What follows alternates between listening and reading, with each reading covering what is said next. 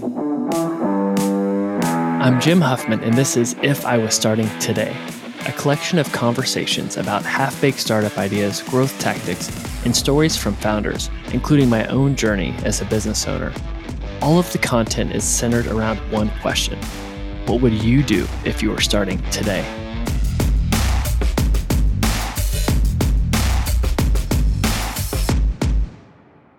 All right, I've been wanting to record this podcast for some while now. So here's what we talk about today. I finally give an update on the $3 million challenge. I talk about what's working, what's not working with it. And then I give a big update around how we kind of switch from going from 0 to 1 with new ideas to focusing on acquisition entrepreneurship. I talk about the company that we acquired. I talk about how we found it, our investment thesis, and how it checked all the boxes for being the right company and the right fit for us. I talk about what we're doing post-acquisition and kind of the 3-phase approach of how we're looking to grow this thing.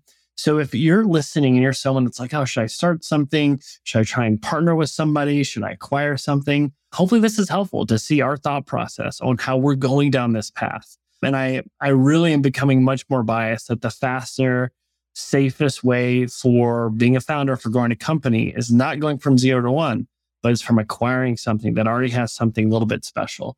But we'll see. We'll fast forward to a year, 2 years to see if this was a good move or not. And at the very end, I want to give you a chance to actually try one of the products of the company we bought. So listen to that at the end. But I hope you enjoyed today's episode. Okay, so some of you have been asking about, hey, Jim, what's going on with the $3 million challenge? You haven't talked about it in a while. What's up with that? And you are not wrong. There's been some real reasons for that. So today on the episode, we're going to talk about the $3 million challenge, what's going on with it. But more importantly, the big announcement we acquired a company at GrowthHit. So let's get into it. Now, the $3 million challenge, what was this thing? What is this thing? Are we still doing it? Yes and no. I would say we're doing it, but we're changing the way we're approaching it. So the $3 million challenge was, hey, we have this growth agency called GrowthHit. If we're so good, why can't we grow our own stuff, right? Sounds easy enough. So we did that. We started building in public. We obviously grew our agency GrowthHit to be a 7-figure business, hit that milestone probably 4 years ago.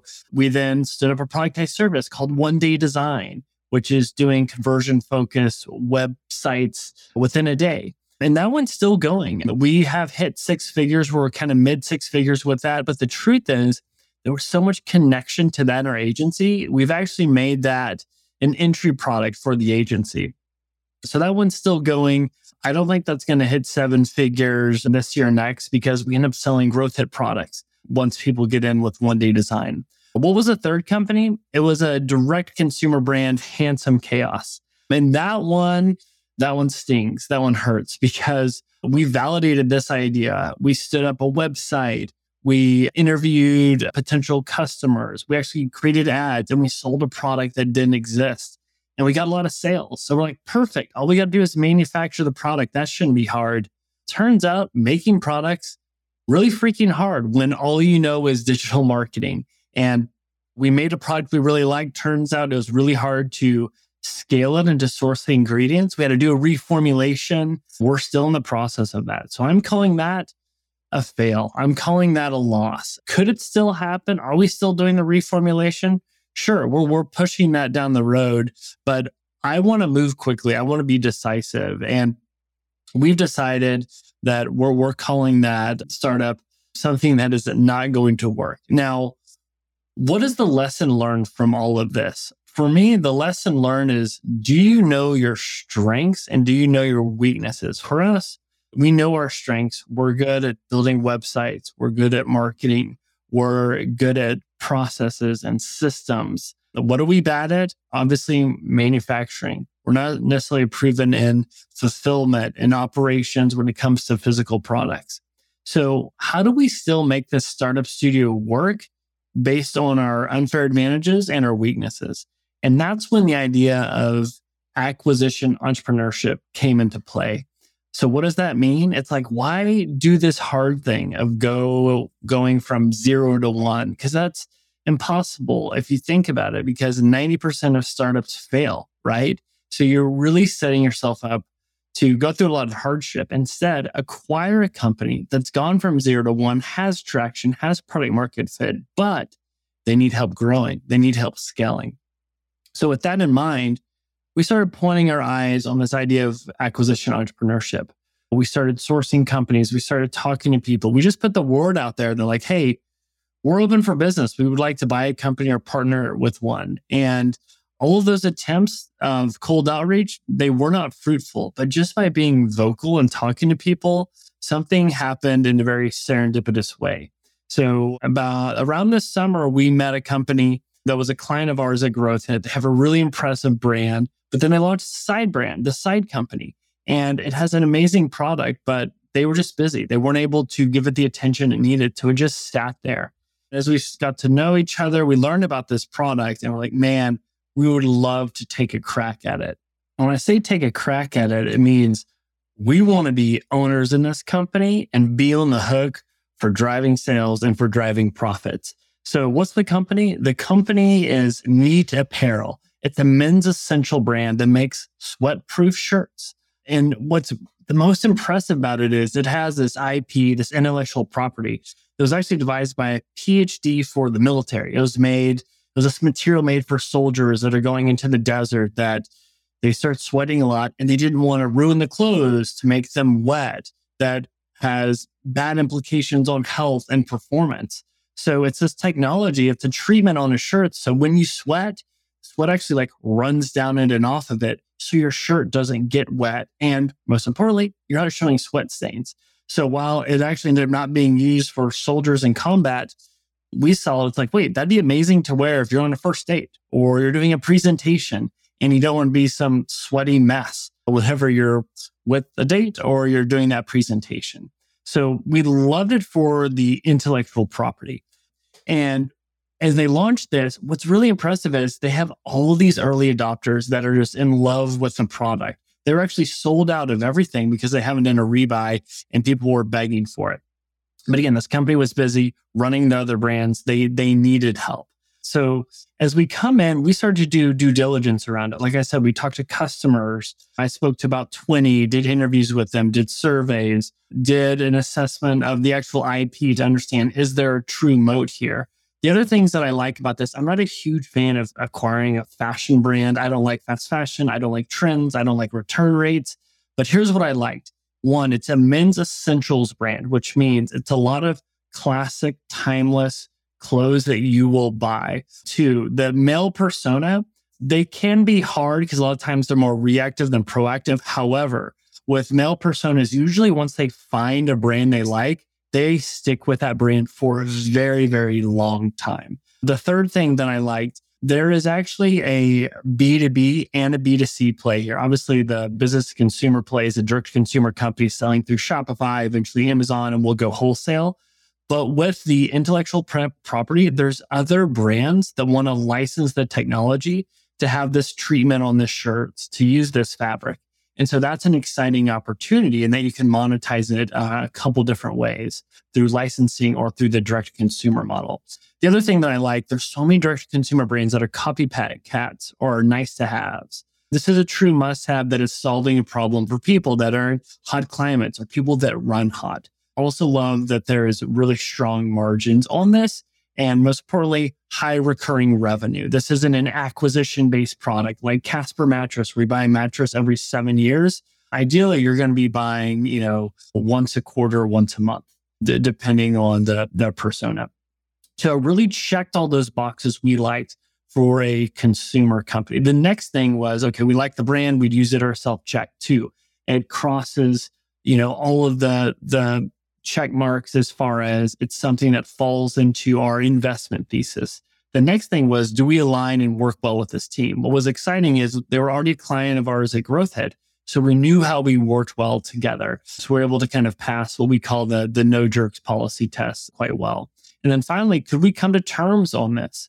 And so with the setup of the deal, there was a combination of equity and preferred shares, and also being aligned with what's the goal with this company. Is it, hey, let's make cash and like pay ourselves out. Or, hey, as we make money, let's invest it back into the company and grow and really try and build something big and special. And so we're opting obviously for that second option. And so everything kind of aligned as we were going through this together to where it was kind of a no-brainer decision to work together. So the next big question is, how are we approaching like taking over this brand and what we do? And so I'm putting it into kind of 3 phases of, post-acquisition. Phase 1 is discovery, where I'm not trying to do anything big. I'm just trying to shut up and listen, talk to customers, understand the landscape to really build like a customer-centric approach to growth.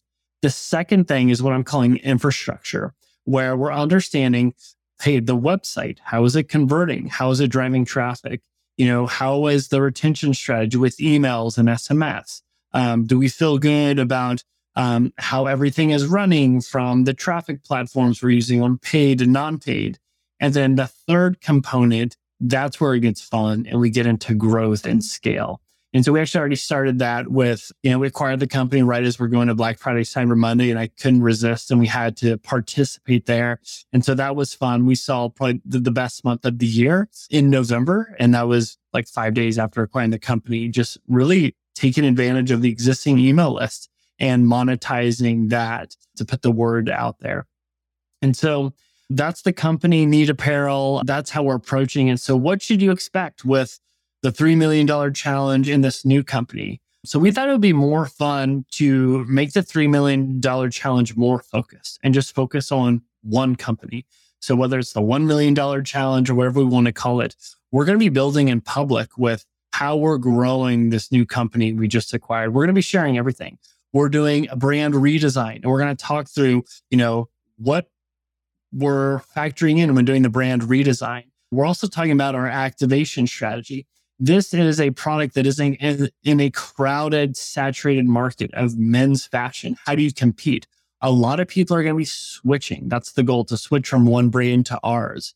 And so we have a very aggressive strategy and how we're doing that. So we're going to showcase what we call offer-led growth and how we're pulling that off. Right now, we're building out probably 20 different ad campaigns and the different formulas we do there. We're going to show all the ads that we're doing. We just enlisted our SEO team to build out the keyword strategy, going after people looking for sweat-proof shirts, the best shirt to wear when golfing, the best shirt to wear when hiking. What is your new work week wardrobe? We're really trying to capitalize on that. We're also going to be showcasing how we're running growth. We're already doing planning for next year, building out our growth calendar. Hopefully that can be helpful. And I would love to get feedback on what you would want to learn or have us share as we're looking to build this and grow this and do some big and exciting things. But that's what's ahead as far as doing updates on this new company that we acquired. And hopefully this is the first of the few. So look forward to sharing everything we're doing with this one and along the way. And by the way, just for listening today, you can go to neatapparel.com and just type in the code podcast and we'll give you 20% off to test on a product. Let me know what you think. And then you can email me directly. If you like it, we'd love to hear about it. If you don't like it, return it. We'll give you your money back. But it's just neatapparel.com and use the code podcast. And I would love to hear from you and get your candid feedback and thoughts on it. But much more to come on this company acquired and what we're building in public. I'll give a few plugs. First, I send a weekly newsletter each Thursday featuring 5 articles or tools that have helped me. You can sign up for these weekly updates at jimwhuffman.com. Second, for anyone running a startup, if you need help growing your business, check out GrowthHit. GrowthHit serves as your external growth team. After working with over 100 startups and generating $250 million in sales for clients, GrowthIt has perfected a growth process that's hell-bent on driving ROI through rapid experiments. Plus, you'll get to work with yours truly. So if you want to work with a team that's worked with startups that have been funded by Andreessen Horowitz or featured on Shark Tank, then check out growthhit.com. And finally, I wrote a book called The Growth Marketer's Playbook that takes everything I've learned as a growth mentor for venture-backed startups, and I've distilled it down to 140 pages. So instead of hiring a growth team, save yourself some money, get the book, and you can just do it yourself. I hope you enjoyed this episode, and I'd love to hear feedback. I'm on Twitter at Jim W. Huffman.